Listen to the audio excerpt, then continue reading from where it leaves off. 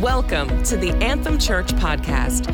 Our desire is to transform lives through authentic experiences with God and with people. This message is brought to you from Anthem Church in Fairview, Oregon. We pray you are encouraged, inspired, and strengthened through the teaching and preaching of God's Word.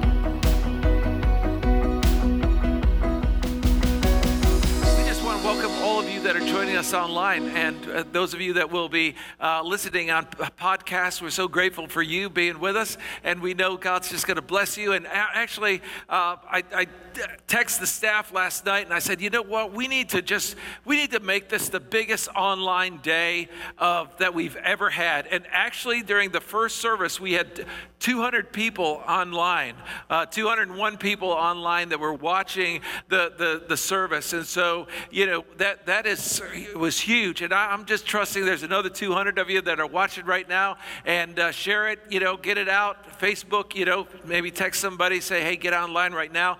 This message is really going to bless you. It's just going to bless your life.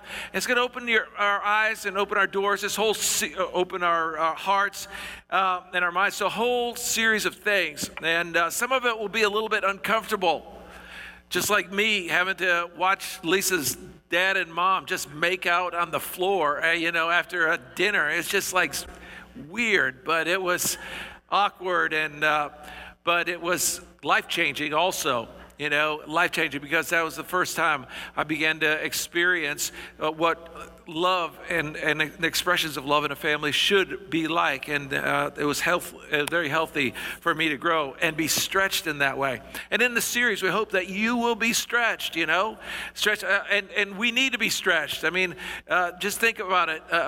If all you've had is bologna all your life, and somebody gives you a steak, that bologna doesn't look so good anymore, right? So we're gonna move things out and stretch you so you can enjoy life at a whole nother level. Before I get into this, I wanted to just give you a couple of updates on things that we are developing and that we're going to be launching here. Going to be doing one that we're launching, one event that's going to just be, I think, life-changing for the church. The first thing and I'm not sure of the date. I think it's on February 24th. We are launching a new program for junior hires and middle school kids here at Anthem that will happen during the 11:30 service. So there'll be a service for your middle schoolers. If you don't get families with middle schoolers, listen, middle schoolers I think they have to live through one of the most difficult times in their growing up period, and so we're Pastor Jeffrey and Matt have put their heads together and came up with this fantastic plan to have their own worship, to have their age-appropriate discussions and leadership, and it's going to be fantastic. It's going to be on the second service, okay? So I'm really excited about that. It'll start in a couple weeks, so let your junior or your middle schoolers know we're thinking about them, and we love them and are believing for great things. The second thing that I think is going to be so much fun is something we've never done here at Anthem. And so mark your calendars on March 3rd. So we're going to finish this series, This Is Us, with a service unlike anything we've ever done here at Anthem. And what we're going to do is we're going to take all the chairs out of this room on March 3rd. We're going to clear all of these chairs out, and we're going to bring every table that we have and fill the room with table and chairs. And on that day, we'll have worship, and we'll take a time of prayer. But it's going to be a family feast day, and it's just going to be a huge family church potluck.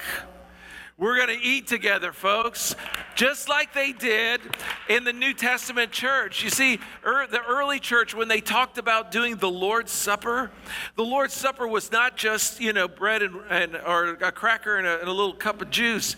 It was a time where they gathered and they ate together. It was a feasting time. They had they worshiped, they spent the time just connecting with one another, sharing a meal, sharing life, life and just sharing love and sharing and building relationships. And I'll tell you, I can't wait. I think it's going to be fantastic. We'll just have a huge family feast. Invite your friends. You know, if you're a cook and you like to bring extra, just, pile it on, because I'm sure there'll be visitors and people that show up and go, what's going on? And we'll just say, hey, it's the Anthem Family Feast. And, we're going to celebrate our international the aspect of this church. I mean, so, bring the food of your culture, okay? And so, let's celebrate all of the cultures that we are here, all the international flavor that we are. And I just, I think it's going to be a fantastic day. Come on, amen?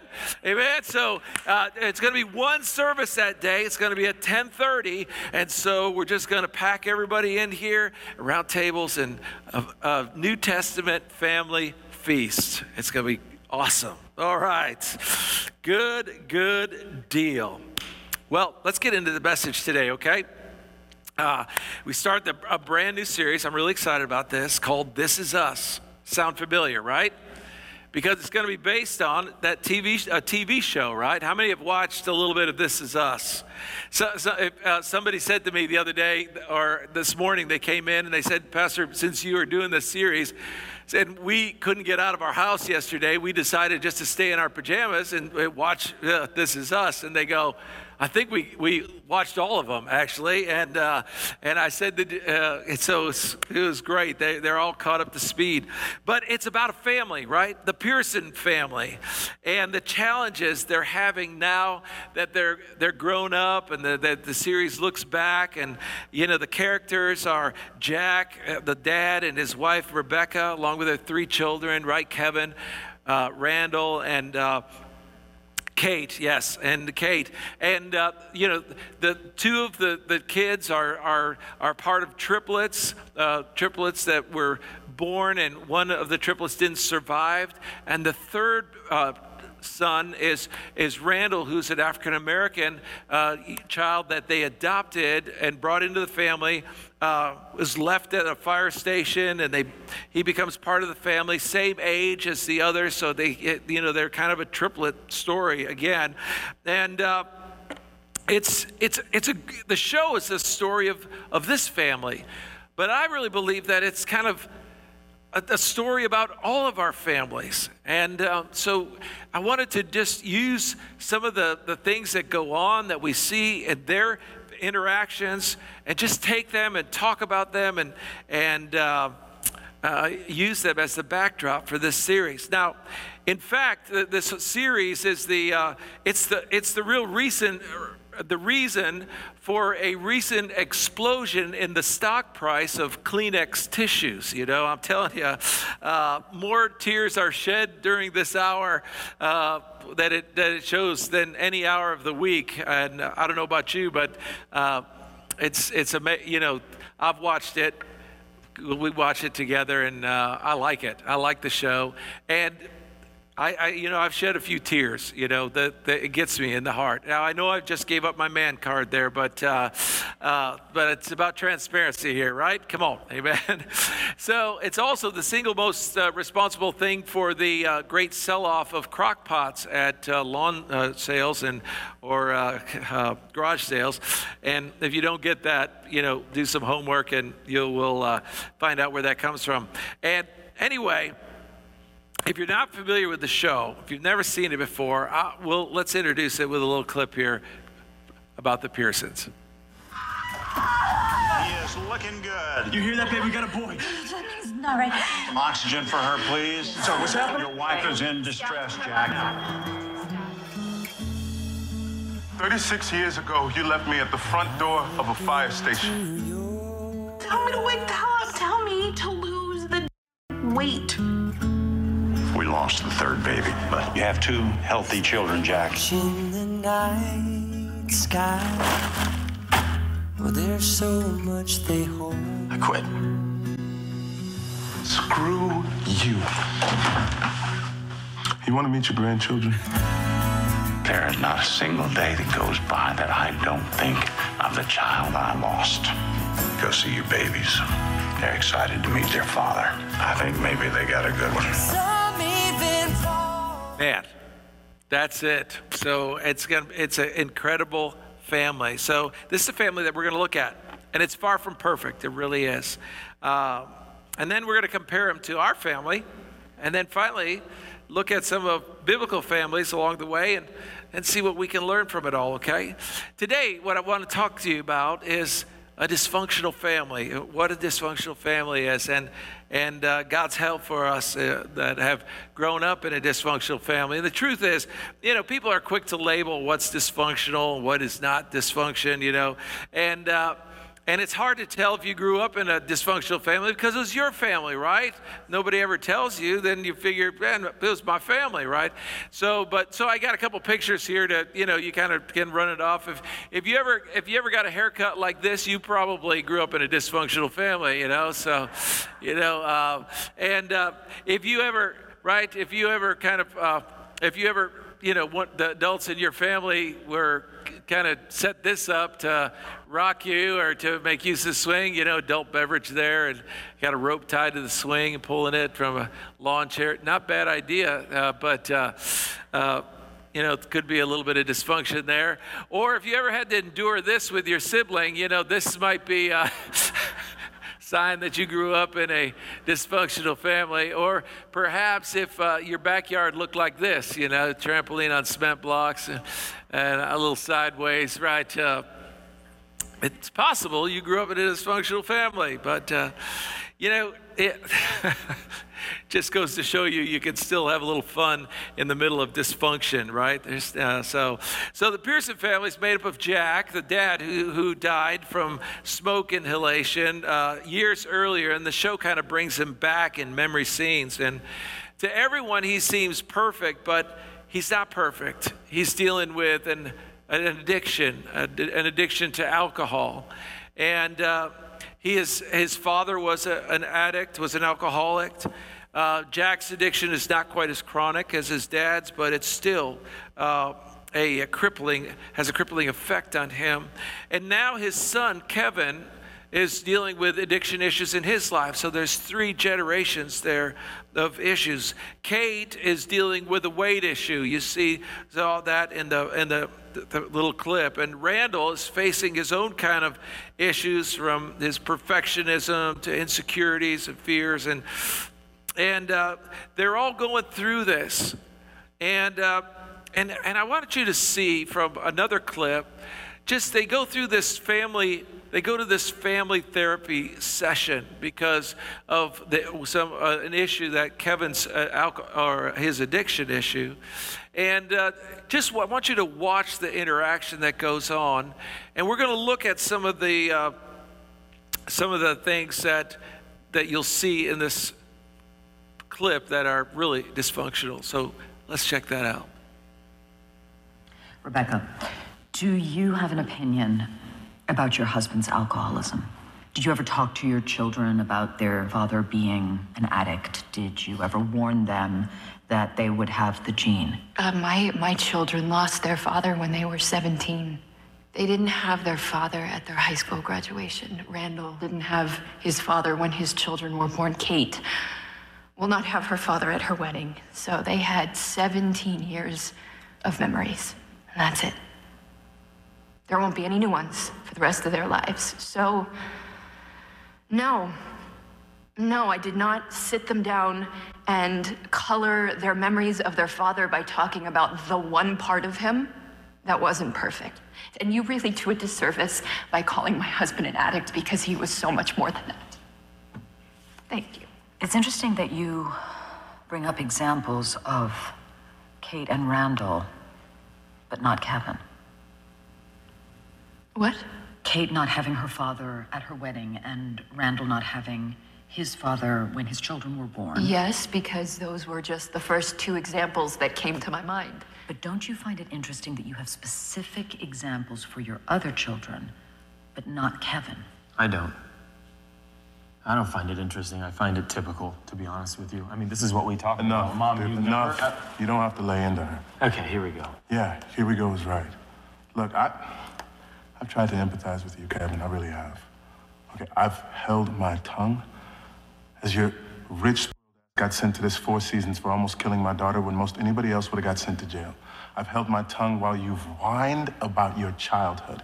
A childhood which I was there for, by the way, which I bore witness to. Your football tosses on the lawn with Dad. Your tummy rubs from Mom when you had a fever. See, Barbara may not have been there, but I was there. So don't you dare try to pull that same lame piece of wool over my eyes, bro, okay? I've held my tongue. But I will not hold my tongue while you go after our mother for not parenting. I'm not going after our mother, Randall. Why do you always twist things around like that? He's not twisting anything, Kevin. He's simply defending me. Oh, I'm sorry, Mom. You're right. I'm sorry. Why don't you take his side? Because that's... I am not taking anybody's side. You want to talk about your tortured childhood? Huh? You want to compare baggage? Randall, let's do that. No, I would never compare my tortured childhood with yours, Randall, because I wasn't abandoned or adopted, or I didn't have anxiety, or I'm not a genius. No, you're definitely not that, Kevin. You know what else you're not? You're not an addict, okay? The only thing that you're addicted to is attention. I mean, what happened, Kev? Your movie wrapped, you weren't rolling with Sly and Ron Howard anymore, nobody was looking at you, so you had to get us all up here. All eyes on you, cue drug problem. Okay, Kev.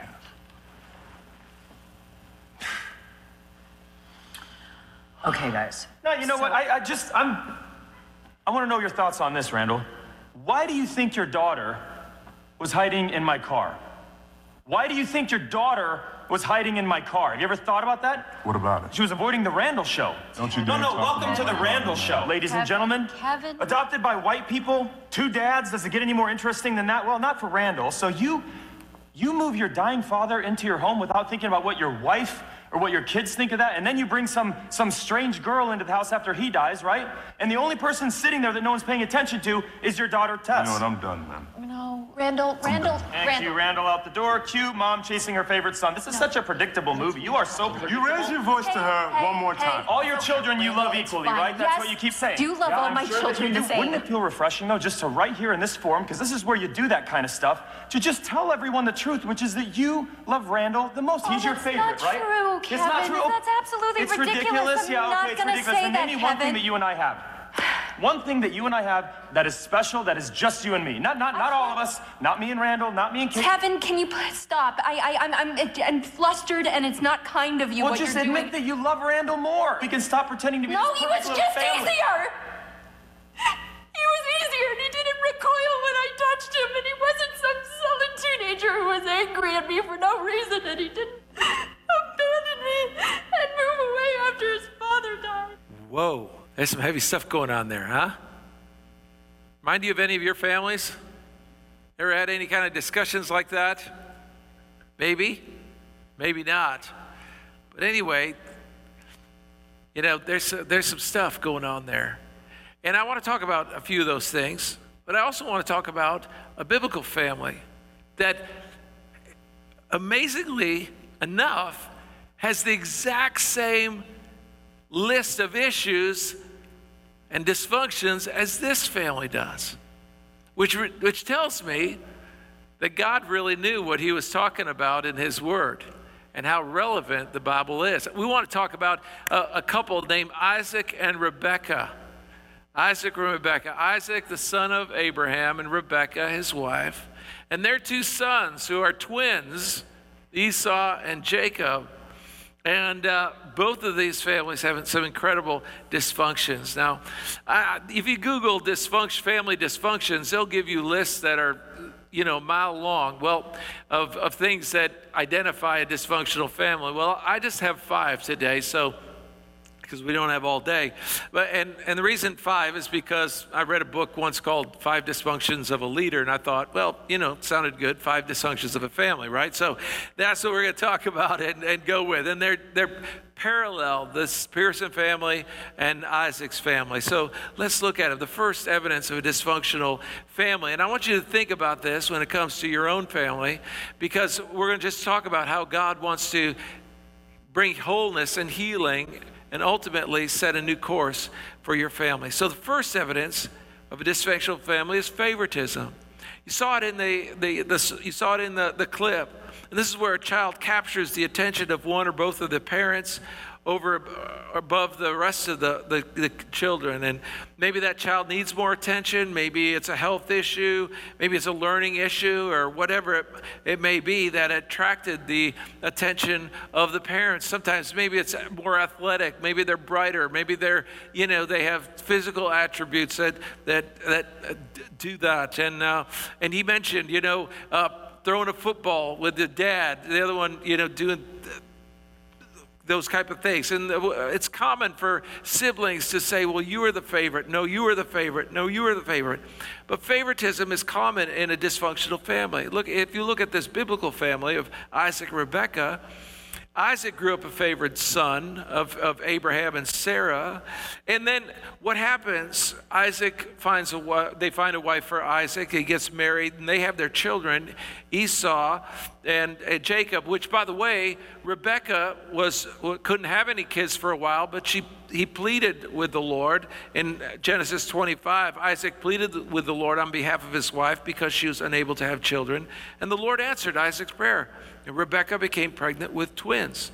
And as the twins grow, Esau, the older twin, becomes the favorite of his dad. His dad likes the wild game. He's a hunter. He's an outdoorsman. And his dad, and Isaac, he becomes Isaac's favorite. Jacob, becomes a favorite of Rebekah. He's a homebody, likes to stay home. He cooks, and and there's just a connection that the two have.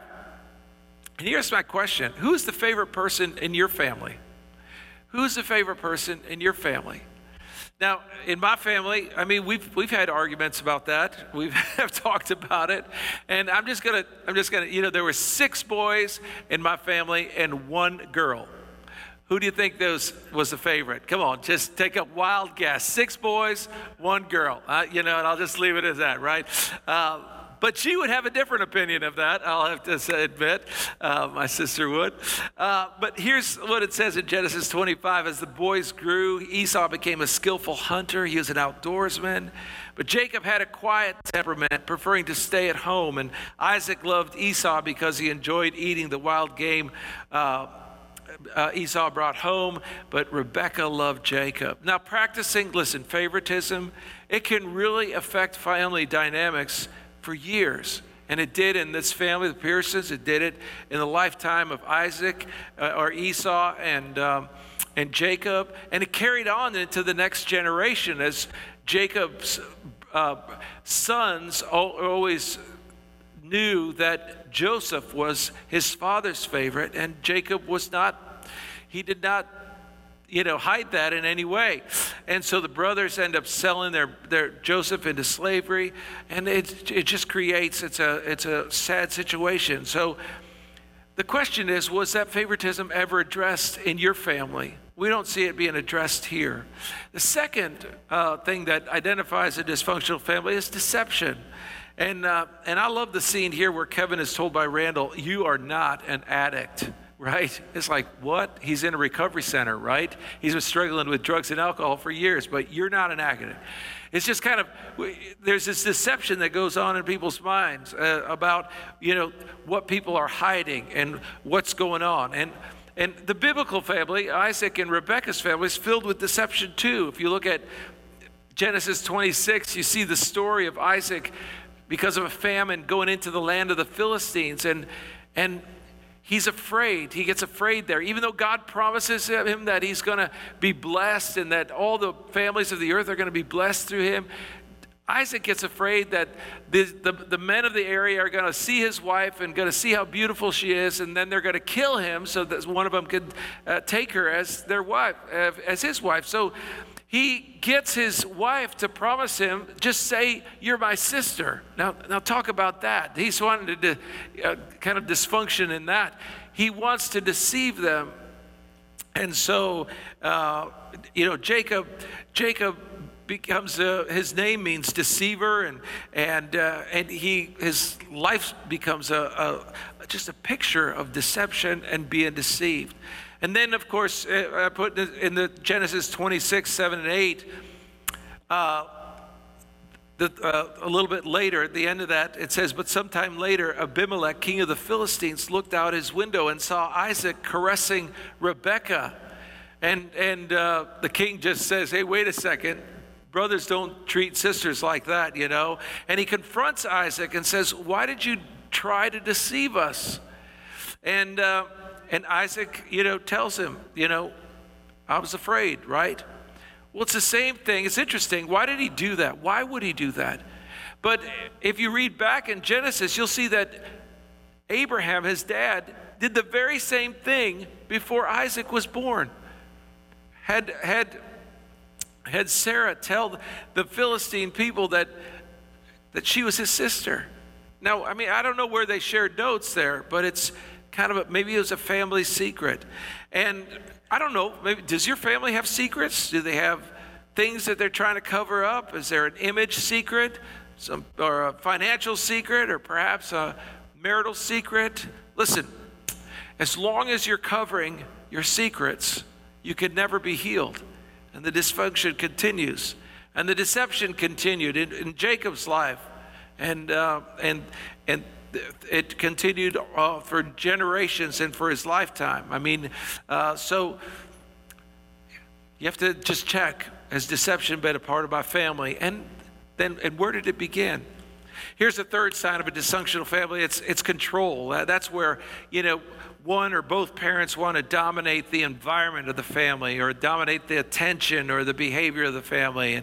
And here, listen, when there's control, the parents end up making decisions and want to make all the decisions for their kids and for the future, and they never let the kids begin to make decisions for themselves as they grow up. And I think it's important to let kids make those decisions and choices when they're younger, because as they grow, if you don't, they lose the ability to confidently make a decision. I'm so grateful for my dad. Now, my home was messed up for many years. It was very dysfunctional. But then my dad got saved, and my mom came to know the Lord. And then, you know, all of us kids came to know the Lord. I was a teenager. I was 15 years old, and a year later, I was getting ready to graduate from high school, and I didn't know the Bible. I didn't know, you know, I was just beginning to form my values and the things that I was going to, you know, my decisions about issues in life, and what I was going to tolerate, what I was going to say yes to, what I was going to say no to. And there was a graduation party, and I called my dad after I got off of work, and I said, hey, Dad, I'm thinking about going to this graduation party. Do you think it'd be a good thing? And my dad asked me one question. He goes, hey, Brad, is there going to be alcohol there? And I said, well, there's a good chance there probably will be. And he said, well, you know, the decision is yours, but if it was me and there was going to be alcohol there, I'd probably not go. But the decision is yours. You make it. And I'm good with whatever you decide. That was the end of our phone call. I thought about it. I sat in my car for a while in the parking lot, thought about it, started up my car, and I drove home. Spent some time talking with my parents about the things of God and the future that I had. And it was the right decision. And made some, you know, quality decisions. But he let me make that decision. And I think that's important, amen? Because it helps us to make those, you know, helps kids make the right decisions. Listen, it's a lot easier to help a child through a bad decision they make at 13 and 14 than ones they make at 19 and 20. Come on, somebody say amen. You know what I'm talking about? And so you want them to grow up confidently, making a decision. So were there control issues in your family? Here's another symptom of a dysfunctional family, and that's the inability to resolve conflict. Boy, did we see that in that clip, right? Think about the therapy scene there, that the mom is having it out with Kevin, and Randall is defending, and Kate, she's just frozen. She can't talk. She's just frozen there, tears running down her face, right? And all of them just want to get up and get out of there, right? You see them stand up, and that's it, I'm done, you know? And they're just going to run away from it. They have this inability to resolve conflict, and that's what dysfunctional relationships have. They just, you know. But the truth is, conflict is normal in any relationship. And although it is common that people try to avoid conflict, the result is that you never learn how to resolve it unless you stay in it, and stay in the conflict and determine that you're going to resolve it. I know Lisa and I, we were so different, and we bumped heads, and we had different ways of resolving conflict. In my family, if you resolve conflict, I mean, you went out in the front yard and you resolved it with a good fight, and you beat up your brother and take it outside, my dad would say. Okay, there we go, man. That's how we'd resolve it. And so my nature was, if you want to resolve something, you fight it out, right? And her nature was to withdraw, to get away from the emotion, take some time for the emotion to pass, and then talk it out, right? Well, that wasn't me, man. I'm chasing her down. I want to fight it out, right? And so we had to learn how to do this, but we learned from the scripture here in Ephesians 4:25 and through 27. It's a real blueprint for resolving conflict. It says, stop telling lies. That's what it says first. Now, you know what that means? You know what stop telling lies mean when it comes within the context of what we're talking about? It means quit exaggerating what you think happened, right? Because when we're in conflict, we blow everything out of proportion. We make it issues, that are this big into that big. You know what I'm saying? And it's just so, he says, just stop telling all that baloney, okay? And do this. Start telling the truth. Let us tell our neighbors the truth. Start telling the truth. Start being honest, okay? We're all part of this, okay? We're all part of the same body. We're all part of this family. We need to put it together. And don't sin by letting anger control you. See, that's typical in conflict. For don't let the sun go down while you're still angry, for anger gives a foothold to the devil. You know what he's saying? He's saying, listen, get rid of the emotion and talk it out. Get things and learn to resolve it. Or at least set up a time when you can commit to resolving it. A lot of people just want to ignore it, right? Oh, I'm just going to go to bed. I'm just going to leave it alone and hopefully wake up in the morning and it's going to be all done, right? It's going to be all over. It doesn't happen that way. So you don't want to let the day end without resolving conflict with honesty, love, and patience. Come on, are you following me there?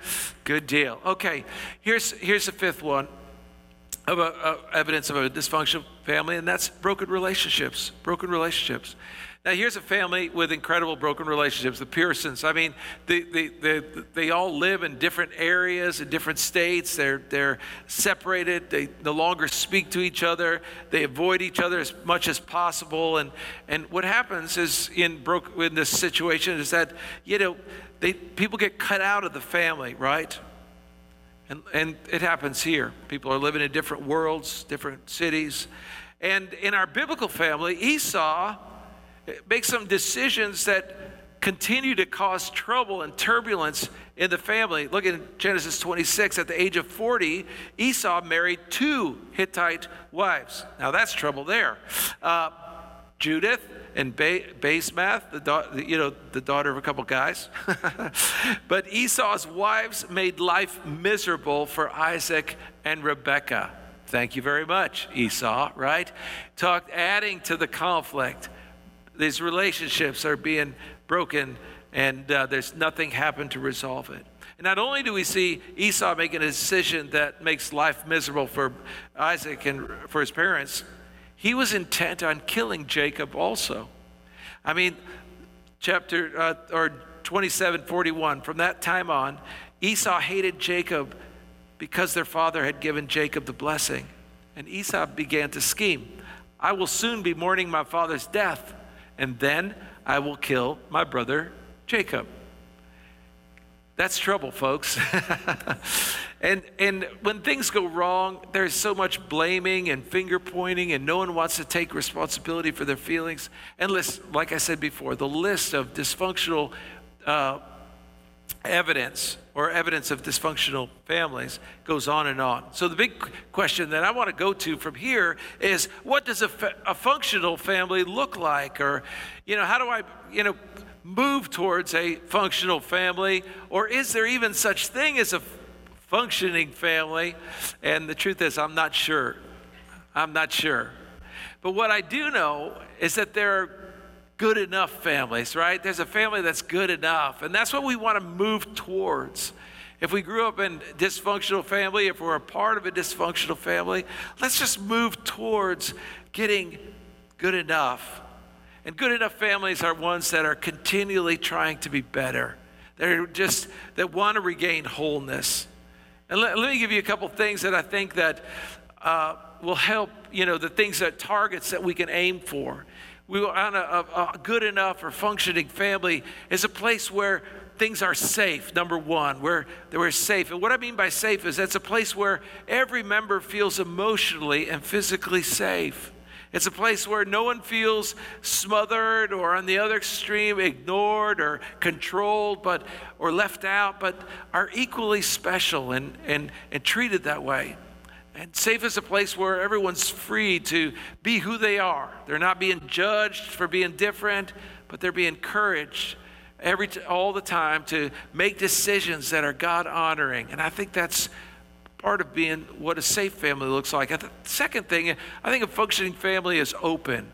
It's open. What I mean by open, it's that everyone is free to share what they're feeling. I mean, if you're feeling something, it's okay, share it. It's acknowledged, right? It's opinions, and opinions are accepted and okay, along with the freedom to disagree without anger coming up or resentment coming up. So, it's about managing those real family-defining times. And folks, listen, there are going to be family-defining moments in all of our homes, in all of our relationship-defining moments, and they have to be governed. They have to be governed by an overarching principle, and that we're going to try to make these things, it's a safe place, an open place.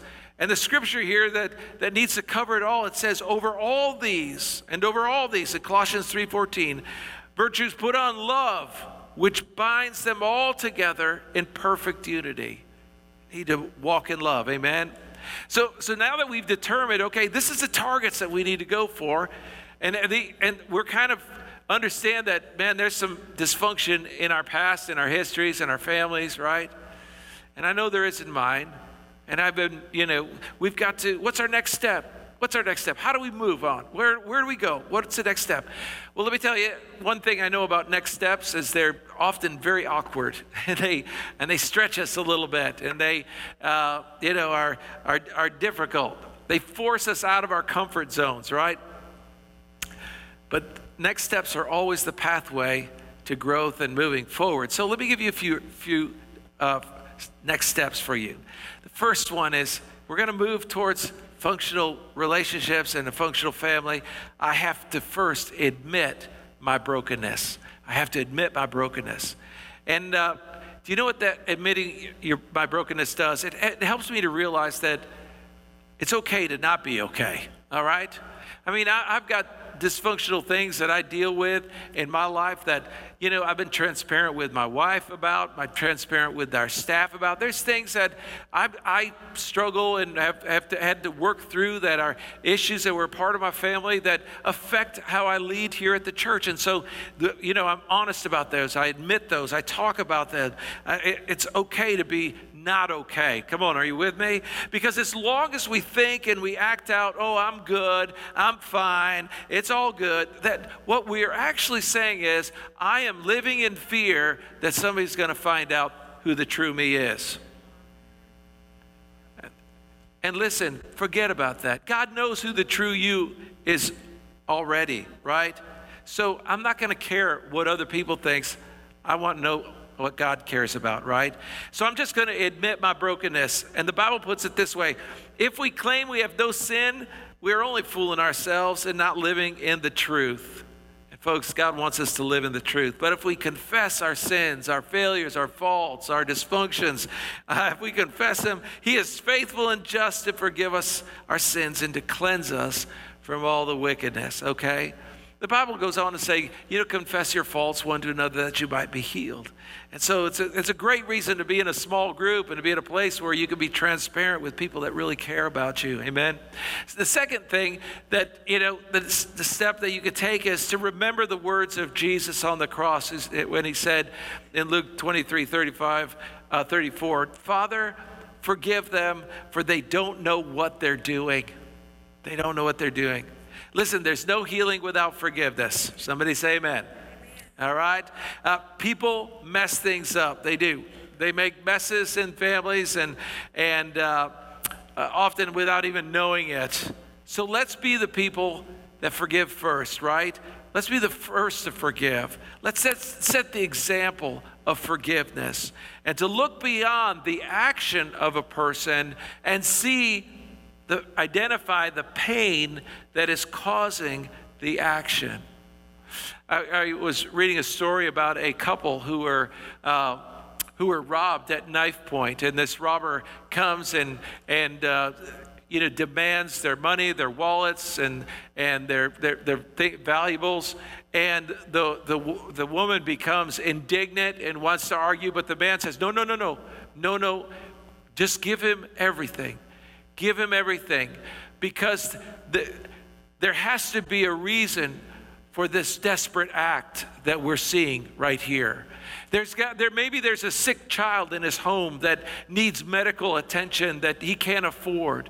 Maybe they don't have any food in their cupboards and his kids are starving and they just need some food. So no, go ahead, take this. Take everything we have. Take my shoes. And he starts taking off his shoes and his jacket and he's giving him his watch and everything he has, and slowly the person's knife just drops.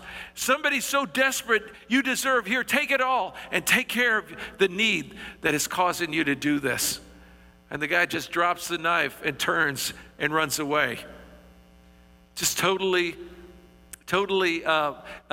ashamed of himself because he identified the pain that was causing the things that were going on, and it changed the situation.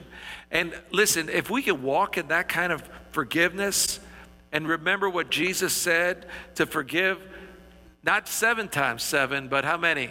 70 times 7 every day. Now try to wrap your head around that. That's a big number. Here's the third next step. Ask God for his help and direction. Psalm 72:12 says, he will rescue the poor when they cry to him. Come on, say that with me. When they cry to him. He will help the oppressed who have no one to defend them. He feels pity for the weak and the needy, and he will rescue them.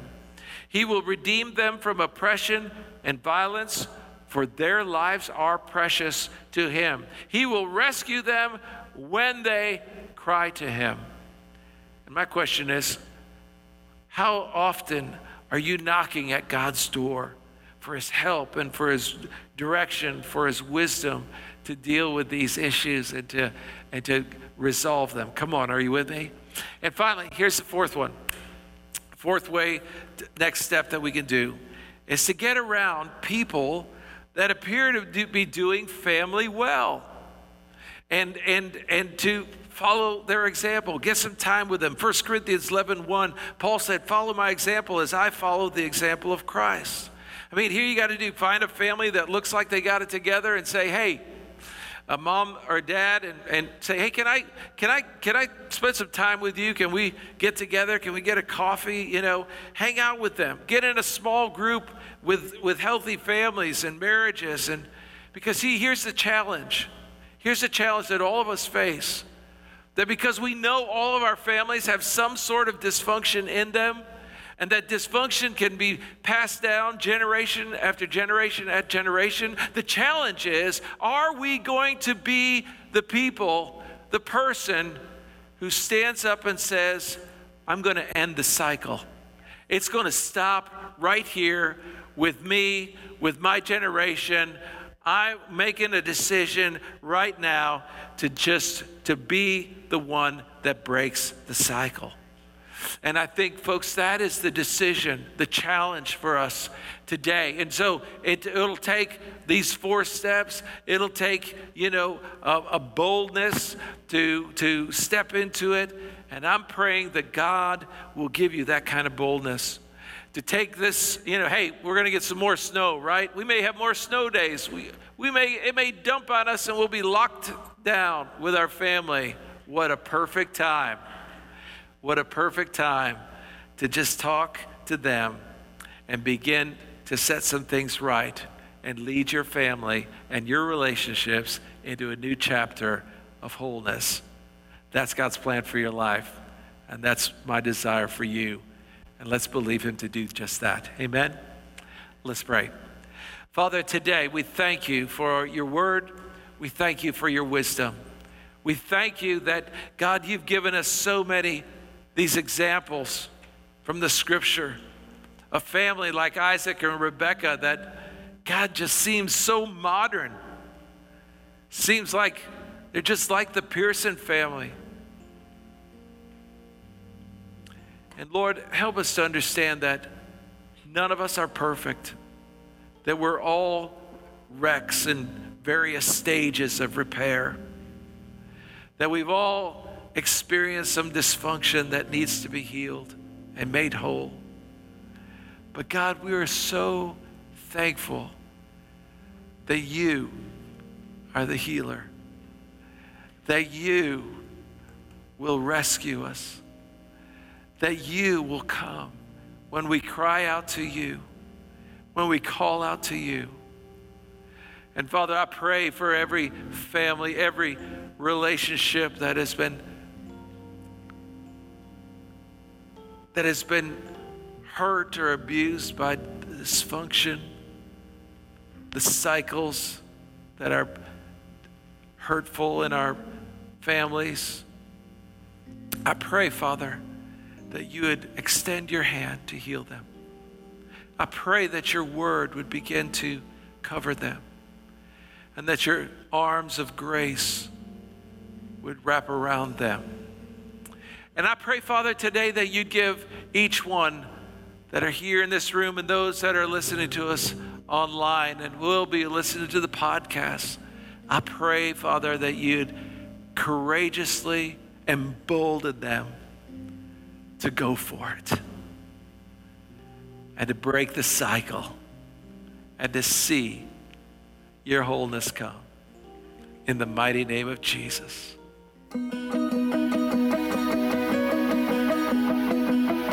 Thank you for joining us. We are located at 1415 Northeast 223rd Avenue in Fairview, Oregon. You can find us online at www.anthemfamily.org and on Facebook, Twitter, and Instagram at My Anthem Family. God bless.